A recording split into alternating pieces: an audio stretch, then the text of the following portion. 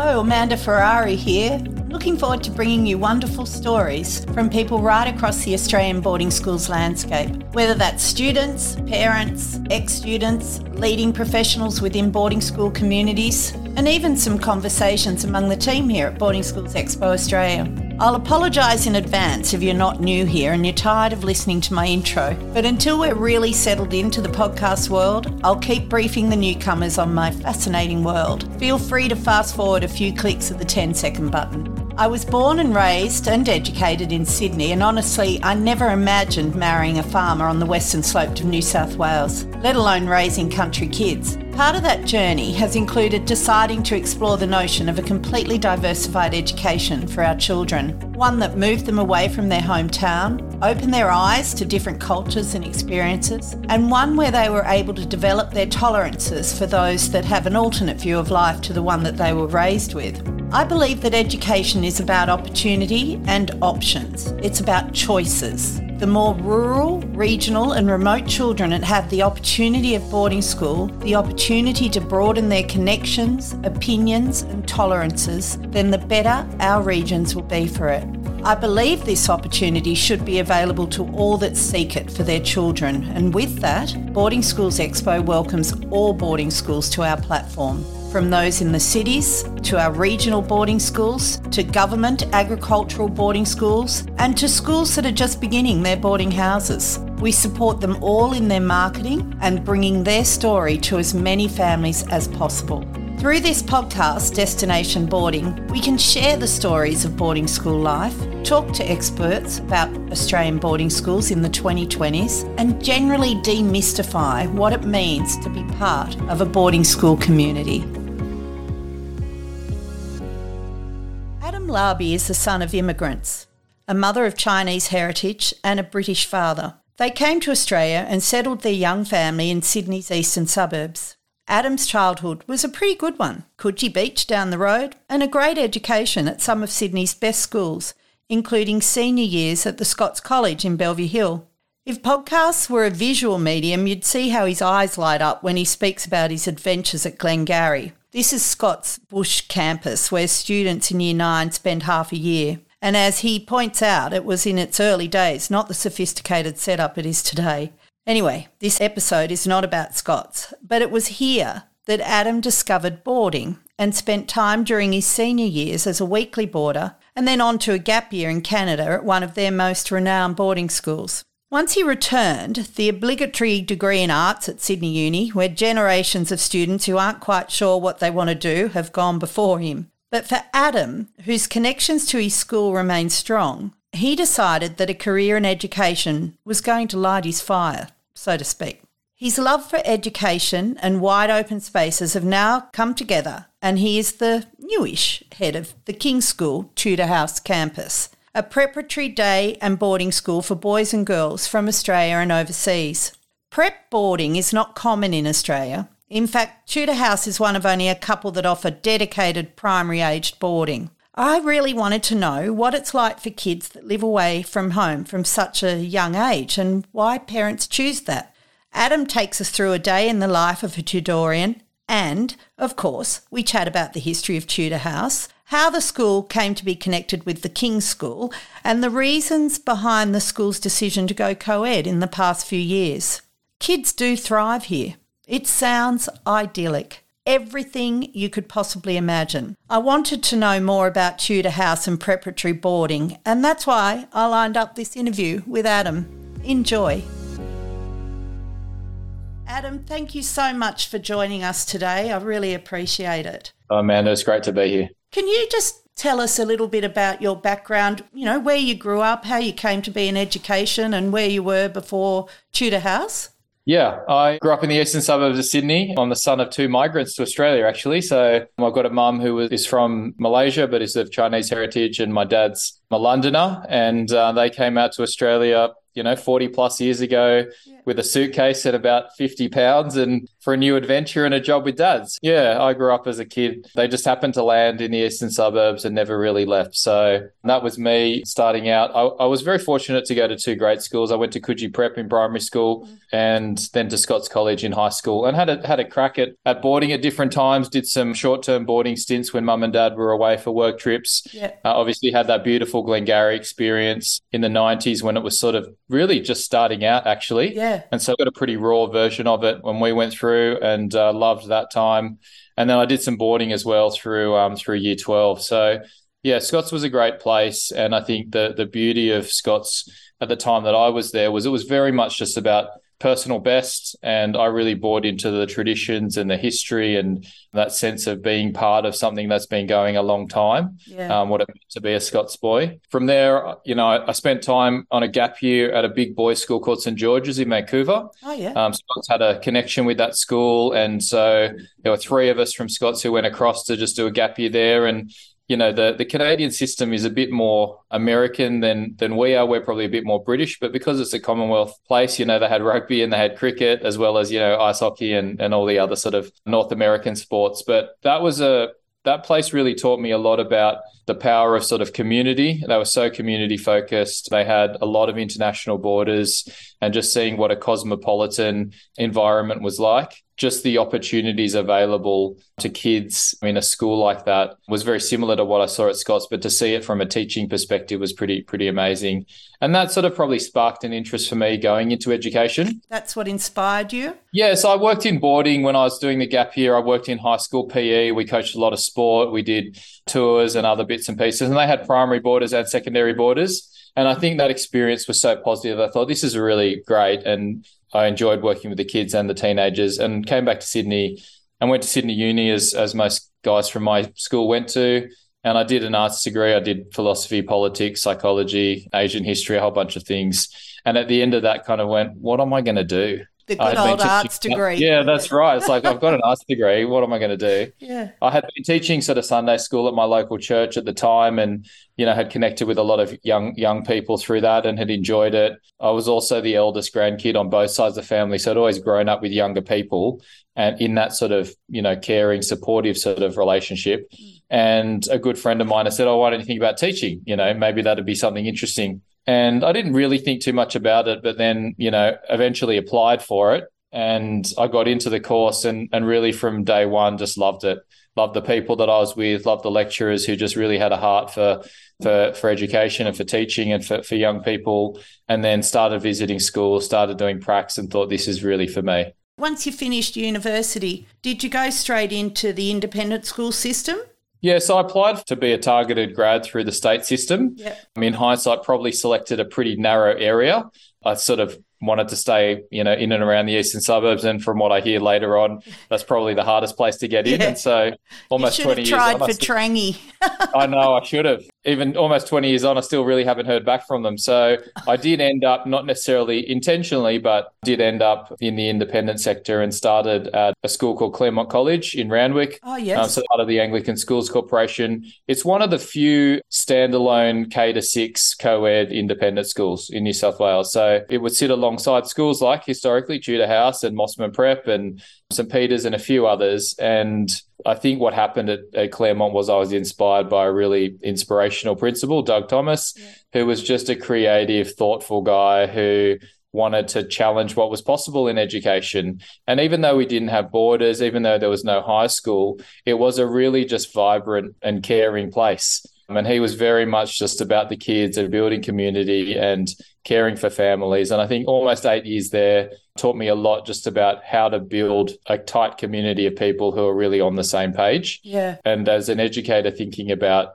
well, why do we have to just do education the same way it's always been done? They were probably the big questions from him. And I had a chance to do some travel and study tours and, got some opportunities to move on to the leadership team through those 8 years. And then an opportunity came up to go to Shaw at North Sydney and be the deputy head of one of their prep campuses. And at the time that I started, they did have the sort of very end of prep boarding. They had a history of sort of country kids coming in and living in the Year 7 house, and that had slowly filtered sort of down to sort of numbers that weren't really viable. at the end of the first year that I was there, we sort of finished up with primary boarding.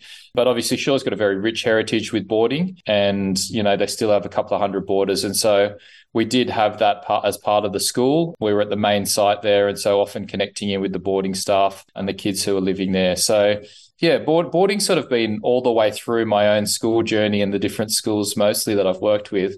7 years at Shore, saw a bit of change, saw a change in head, had the big COVID pandemic through that time as well, saw the impact of being remotely and not being sort of embodied together as a community and doing things. Yeah. And that was sort of hard to see, but also I had the opportunity as a deputy head to try and facilitate some virtual community and actually keep people connected even though we couldn't be together in person. Gosh, was that even harder in a prep situation? Really tricky.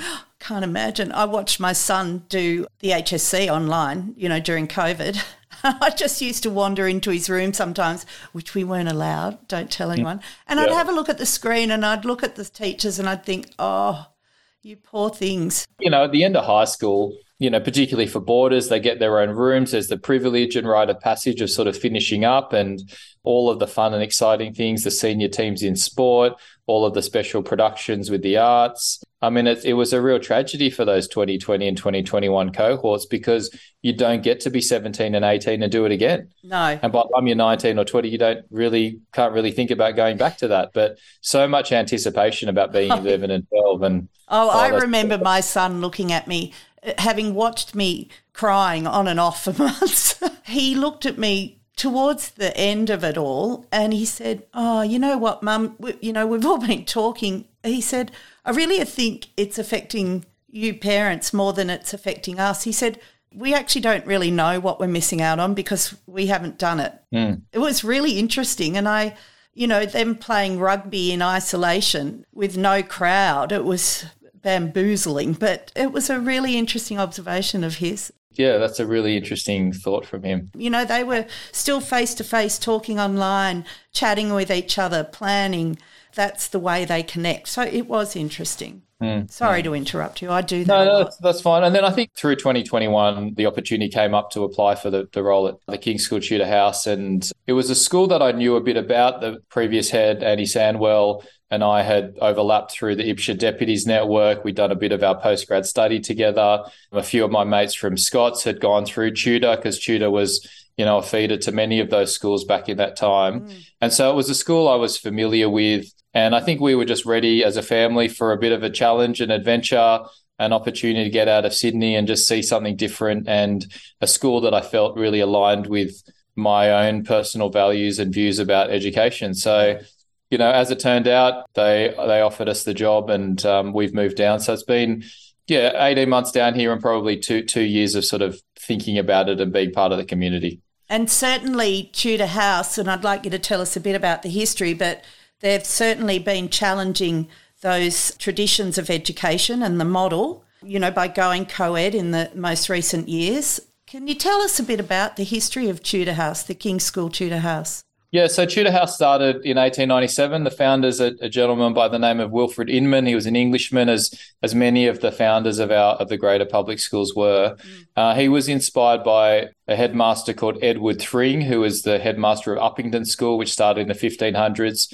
And Thring's sort of whole philosophy around schooling was a philosophy for all of life, a holistic approach, which meant engaging sort of mind, body and spirit. Inman, when he moved to Australia, really wanted to sort of find a way to do that himself after having been mentored under Edward Thring. And he started a primary sort of boarding school in Bellevue Hill, right behind where we think Scots College is now, in a house called Errowall. They spent about a year there before moving to Strickland House, which is that beautiful heritage home up in Vaucluse. The school was there for 3 years under sort of a lease arrangement, and the campus and the photos from that time are just of this sprawling acreage. You can imagine Vaucluse in the late 1890s just being so far from the city, but it was like this regional retreat. And so there was connections with livestock. There was all of the, the natural sort of things around the harbour. And he had this thing of sort of the moulding of character mix in with the love of the beautiful.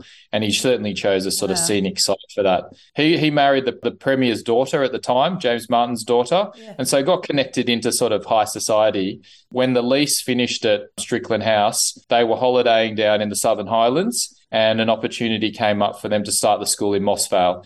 And so in January 1902, they started there, and we remain at the same location now. And the campus is about 170 acres. It's 3 k's from the Mossvale township, about an hour 40 into sort of the centre of Sydney. So, we're on a beautiful site, and we've got about 100 acres of farmland and paddocks and rivers and creeks. There's about 25 acres of woodlands forest, and then about 50 acres of residence and academic precincts and the classrooms and sports fields and the boarding house and all that kind of thing. So it is a pretty idyllic location. And I think Inman, as the founder, would be pretty proud of the school that it's become, but the fact that it's also hung on to that original vision of sort of character and holistic sort of development of kids. Yeah. King's comes in quite early on in the history. So primary boarding schools, boys, it was quite a unique operation even then.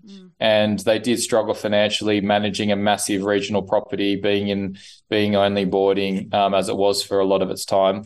And World War II really put a huge dent in its enrolments and its capacity. And so the King's School took control of it in January 1942. Yep. And the association over the past 80 years has ebbed and flowed depending on who the headmaster and council were at the time. But in 2017, they rebranded as the King's School Tutor House, formally bringing it in to be part of the King's School, not just a sort of satellite sort of campus. And we're now under the same NESA registration. It's all just one big school. Yeah. It's happened to be the regional campus 130 k's down the road. And so at the time King's came really back in under the new headmaster, Tony George, they also made the decision to bring in girls. 2017. So that happened for the start of that 2017 year after discussions through the back half of 2016. You've seen a shift in recent times to schools saying we're going to go co-ed. Mostly boys' schools adding girls in rather than girls' schools adding boys, although you've seen that a little bit. And it's not just in Australia, that's happening around the world, where schools that are, 50, 100, 150 years old, even Winchester recently, in England, after hundreds of years we're going co-ed. Wow. It has changed. I think the decision at the time was a financial decision to go, we need enrolments. They had fallen below 100. It wasn't really viable. And we're now at over 250. So at a strategic level, it's been very, very successful in terms of bringing new enrolments into the school. I don't think a huge amount of thought was going into what does it mean to become a co-ed school? What does it mean philosophically? What does it mean for the girls? How does it change the program? But I think we've worked out a lot of those answers over the last 7 years to really build a healthy co-educational school rather than a boys' school that's got a few girls, if that makes sense. Yes, it does. And I think that speaks to what I wanted to ask you. Is there a higher meaning or thought process towards going co-ed in the example of the King's School Tutor House? Or I think you've just answered that. It was more about enrolments. I think at the time it probably was, without necessarily realising all the other positive benefits that might come from that as well. So I think it was a very pragmatic decision. We need to keep the school open. We want the school to stay open. We think there's a lot of benefits for it. And one of the ways we could do that is having more kids. And if we open it up to girls, and the girls' enrolments trickled in through 17, 18, and then really exploded through 19. And we celebrated having over 100 girls currently enrolled in 2022. Wow. And so to get up to about 40% girl enrollments within sort of 6 years is a testament to the fact that the community has got on board with the idea of tutor being co-ed. I've got 4 kids myself. 3 of them are girls and they're at tutor, and my son's also at tutor as well. And my girls have had a fantastic experience at tutor. Certainly haven't felt like a second-class citizen, haven't felt like it's, this boys' school where we've got to do boys' things. They've just very much felt like it's a school that's got boys and girls and we're kids just on an adventure together. Yes, and I think, when I think about what could possibly happen from a boys' school becoming co-ed, which is what we're sort of seeing, it's happening a bit, bringing that equity of, between girls and boys, men and women, and what that means for the future generations, whether that's in corporate life, farming life, any sort of professional life and dealings, for boys and girls to be educated together, I can only think that that's got to be beneficial. Yeah, and I think at the end of the day in primary school, they're just children, right? Kids hanging out together, learning. A lot of primary schooling is learning of foundational social skills, interpersonal skills, foundational academic skills, first-time experiences in lots of ways. And there's very little research or evidence that would suggest that we have to segregate boys and girls because one group can't do one thing and one can't do the other. And so there's beautiful things like the girls playing cricket and, rugby where they would historically not have necessarily had that chance if they were at a girls-only school, or boys having a chance to play netball. Yeah. I just think that's fantastic. And there's no stigma of the boys playing netball or the girls playing sports that might be considered boys' sports. It's just they're kids. They want to have a try at something and they compete against each other. They play with each other. I think that's been a lovely thing to see for me. I'm sure I don't need to tell you that for many families in rural and remote Australia, where they live means boarding school is the only option in order to provide a choice. Living near a town that has one high school, that's not a choice. Or living remotely where learning in isolation is the only option, that's not a choice. For others, it's simply an option that they'd like to explore. Here at Boarding Schools Expo, our belief is that education is about choice and then ultimately opportunity. The more regional, rural, remote kids that have this opportunity at boarding school, the opportunity to broaden their connections and opinions and tolerances, well, we really believe that the better our regions will be for it. We believe this opportunity should be available to all that seek it for their children. And with that, Boarding Schools Expo welcomes all boarding schools to our platform. From the city schools to the regional boarding schools, there's independent schools and government boarding schools. We really support them all in bringing their story to as many families as possible.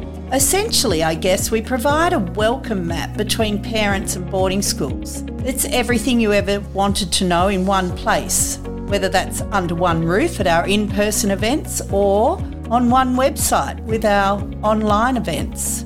We've been a trusted resource for families for over 19 years now. We've had over 13,000 children attend our events, whether that's in person or online. We're really proud of that. With our in-person events throughout New South Wales, Victoria and Queensland, and our online Australian Boarding School Summit, which incorporates Boarding Expo 365 with 25 partner schools exhibiting, there's an option for you wherever you live.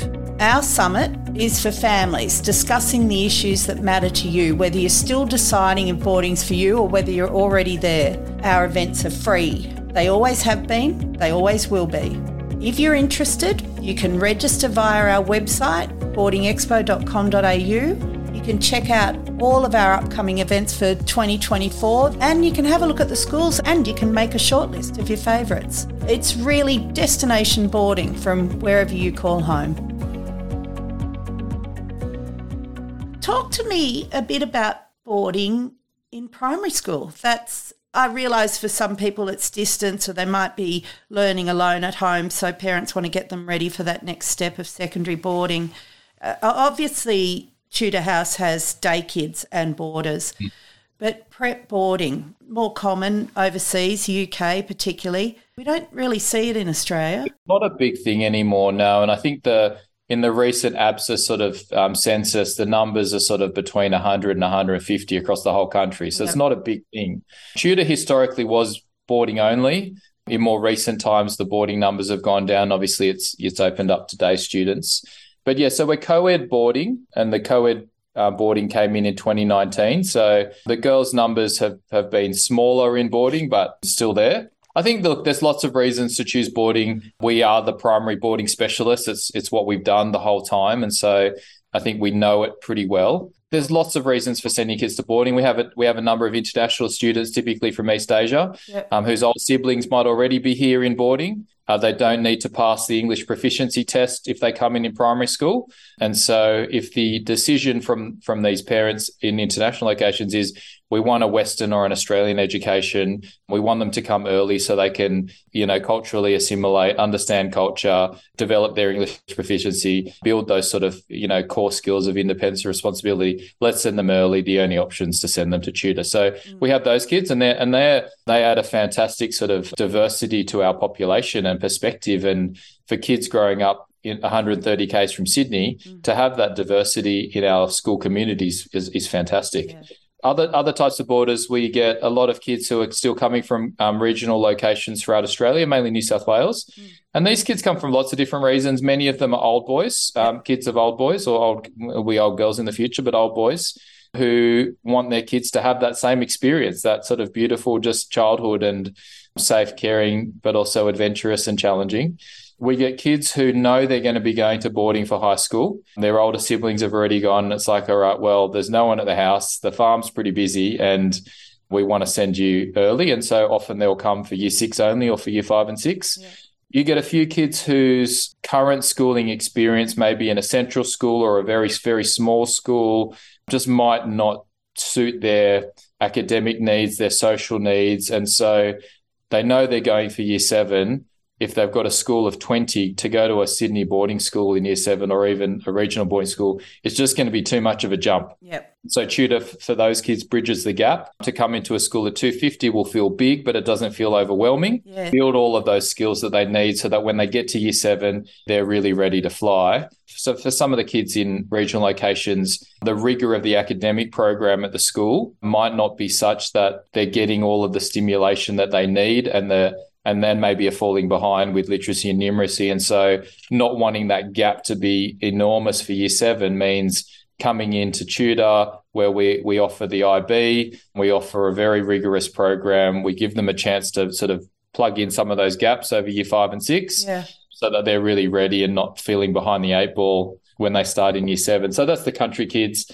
And then we do have some city boarders as well. So metropolitan Sydney primarily. And they're kids who might have parents who are in quite busy work situations. And typically they'll be weekly boarders. And so we'll stay in on Friday night if they've got a sport game at the school on the Saturday morning and go home just for Saturday night. Some of them will go up on the bus run on a Friday night if they're playing sport in Sydney on a Saturday. And those kids will go to a whole mixture of different Sydney schools. Some of them will go on to be boarders. Some of them will be day students at whatever schools closest or wherever dad went to school. But yeah, we do have those Sydney boarders. And I think a lot of the Sydney boarders just love getting out of the city. Yes, absolutely. Being able to be a kid and climb trees and ride their mountain bike and just go on a bit of an adventure. And, you know, there's a lot of brilliant schools in Sydney, but none of them have 170 acres, you know, other than maybe Kings. To do those things. And so tutor provides that opportunity. And I think the kids we see coming down year 3, 4, 5 are kids who maybe the Sydney schooling experience isn't quite working for them, but the approach at tutor gives them that opportunity to be themselves and to harness their strengths. Well, it sounds like you've got an incredible mix there, which I think would be, apart from the adventure that your location offers, that mix of kids and backgrounds, that's an adventure in itself for any child. Absolutely. And all the local kids as well and the different backgrounds that they bring. You know, the Highlands has seen a huge shift in its sort of demographic over the last 5-10 years. And there's a lot of people who have moved from big metro areas to just find something different because the city's not what it was when they were kids. Yeah. And they want the green space, they want the freedom, they want, you know, a slightly different childhood for their kids. And so they're moving to the Highlands as well. So we're finding there's great alignment within the community in terms of values, the type of kids they want to raise, the types of families. I think that only adds to the sort of the richness of the community. And speaking to that, Adam, do you find the culture within the school being established and such a long history of boarding and boys boarding, but let's make that co-ed, is the culture of boarding and the spirit of boarding still the dominant overall culture of the school? Like, we speak to a lot of schools, and I've certainly done a lot of interviews for this series that we're speaking on now about culture and spirit within schools and how the boarding community infiltrates that and really dictates that spirit. Do you find that with the influx of and the changing demographic in the Highlands, are they learning and grabbing some of that authenticity from those rural kids that are at Tudor House? What do you see there? I think it's something we're fighting really hard to maintain and keep as a central part of our school culture. I think if Tudor doesn't have borders, it's not Tudor. And so we need that presence. We need a minimum number. So we've got about 40 boarders at the moment. We need those kids within the school to keep that connection to our past. And the stories we've told in the past, they give us the sense of what Tudor is. And so I think it's harder when the percentage of boarders is less. Yeah. I do see us as a boarding school that allows day students. Oh, I love that. The boarding school is so in the center of the school that you can't ignore it. And over the course of a year, because we do have casual and block boarding available as well, a lot of the day kids will come in at different points over the year and have that residential experience. And so whilst we talk about the boarders, a lot of the kids get a chance to be a boarder for periods of time through their schooling. Yeah. Adam, can you talk us through a day in the life of a Tudor house boarder? No, 6:45's wake up, so that's, I think, fairly typical of kids. They do a lot of sort of before school things if they want to. It could be tennis lessons or swimming or, choir and music programs. But generally, 6:45 wake up, 7:30 for breakfast. We've got a beautiful old dining hall. A lot of people see it as sort of a Hogwarts sort of style with the high table and the old wooden chairs. And then the school starts at 8:30. And then, like all boarding students, they're part of the day school and they're mixing with the day kids and the staff and engaging in their sort of academic pursuits. One of the beautiful things about Tudor is all of the kids are provided food by the school. So morning tea and lunch, it's an all in with everyone. It's not just the boarders going off. Yep. And I think that what it means is everyone's breaking bread together. It's not just an us versus them. It's all the kids in together and all the staff. That's lovely in terms of building community and culture and manners and values, all of those things. There is something about food together that keeps all of the kids the same, which is good. In the afternoons, there's a stack of different activities, as you can appreciate. There's all the formal co-curricular clubs. There's all the sport training that they get to do, and they typically run between 3:30 and 5. And then 5 till 6 is your prep time. So they get an hour to do that homework time, to catch up on their learning, to do their, music, practice, all of that kind of stuff. And that's supervised by the GAP students, the boarding staff, the teaching staff are there for them to do that prep time. Dinner's at 6. Yep. A 45-minute sort of time, just to sit and, eat and debrief on the day and all of those kind of things that come in the dining hall. And then 6:45 to 7:45 is the phones time. So we have 10 consoles through the one landline. Other than the international students, none of the kids have mobiles. So we're very sort of low tech, which I think is really important in primary schools. There's so much. It preserves childhood in many ways if you can delay that. And so the phones are open, landlines only for an hour. And we have a couple of kids on the phone who'll say, hi, it's Adam, it's Medley House, and who do you want to speak to? And they love that responsibility of answering the phones. Yeah. And then they typically have a house meeting, 7:45 to 8, and just catch up on the day, talk about the things coming up, maybe discuss some of the cultural things or things that they're working on, celebrate different milestones. And then really that 8 till 8:30 time is the time where they're getting ready for bed and unwinding and reading, and it's all sort of calming down. Yeah. And the lights are off at 8:30, which might seem, if you're in senior boarding thinking, oh man, that's so early, I wish my shift finished then. My husband goes to bed at 8:30, Adam. Yeah, he's a 10-year-old again. 8:30, the lights are off, and sort of by 9, the house is pretty quiet, and they're back at it again. And then weekends, there's the different excursions and activities.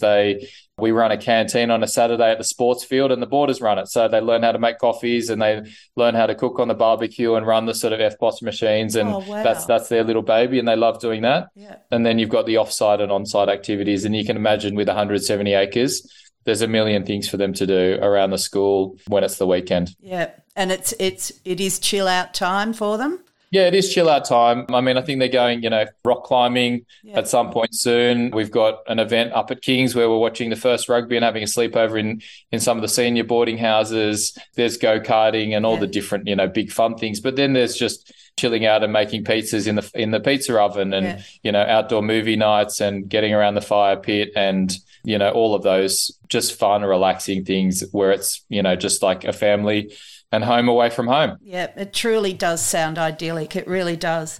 I think the kids have fun. Like a lot of parents will say to me, there's no way I'm sending my kid before year 7.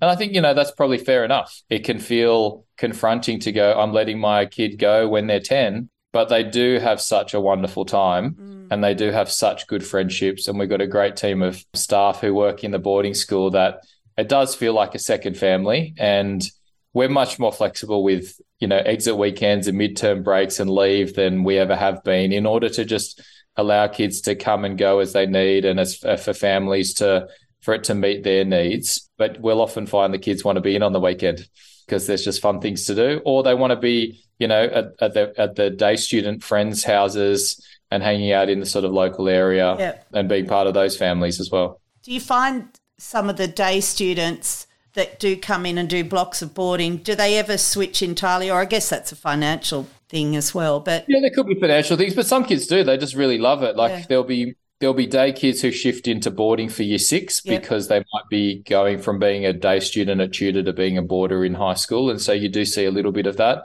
There are some kids who, just like to do it one night a week or 2 nights a week, and that works for family arrangements and other things.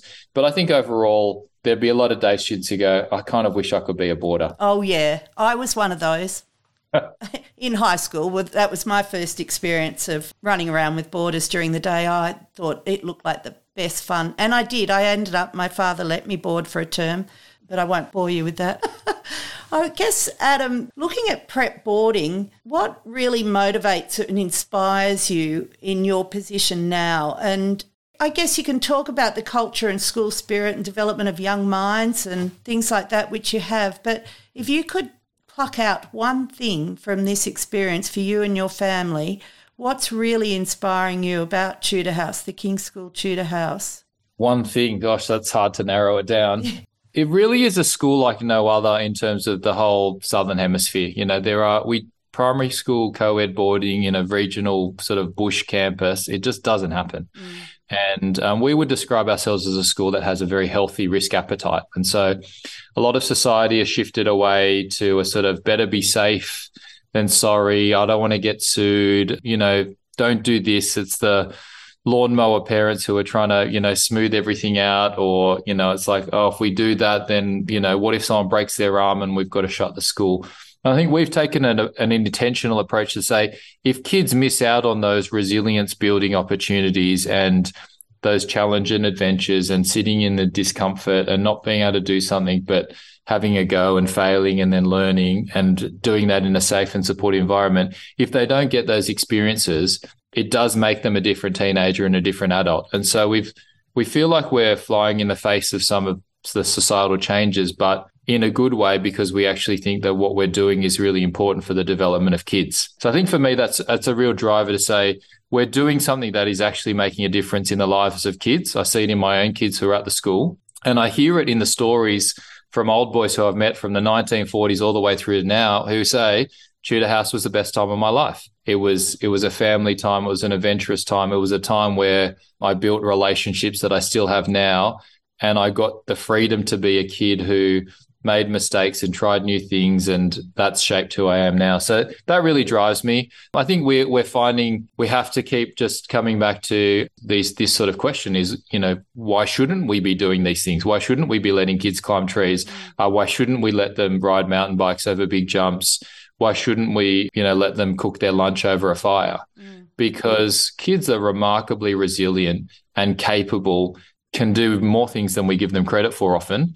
And so when our year 6 kids sleep out in the bush at the back of the campus on their own, like in a group of 4 unsupervised on a weekend, a lot of people's jaws hit the floor and go, you can't do that. I was like, well, actually, if you come to tutor for a while, then you build up all of these skills, then you can actually do it.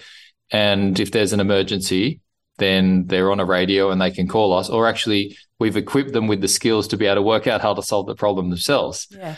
And I think that's an incredibly empowering thing for kids. They're not little adults, but they do build up those skills that allow them to be successful adults. And if we don't give them that experience, I think, they're worse for it. So, one of the great things about being a boarding school is that kids who couldn't live in the Highlands get to be tutorians. Yeah. And that's kids from anywhere around the world. Like if Tudor was only a day school, then kids who live out at, Walgett and Moree and Cootamundra that we have here, or, Lord Howe Island, they don't get to be tutorians. They don't get to experience this. And so, we're very excited about our boarding school. And even if it does feel a bit scary to send your kid in primary school, I think it's one of the greatest gifts parents can give to their kids is an education of this type.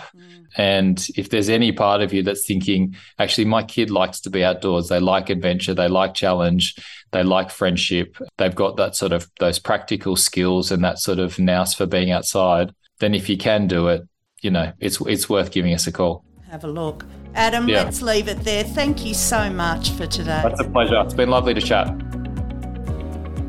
Thanks for listening to Destination Boarding, brought to you by Boarding Schools Expo Australia and hosted by me, Amanda Ferrari. If you like this podcast, please share it with your friends, follow, rate and review. It helps other people find us. Catch you next time.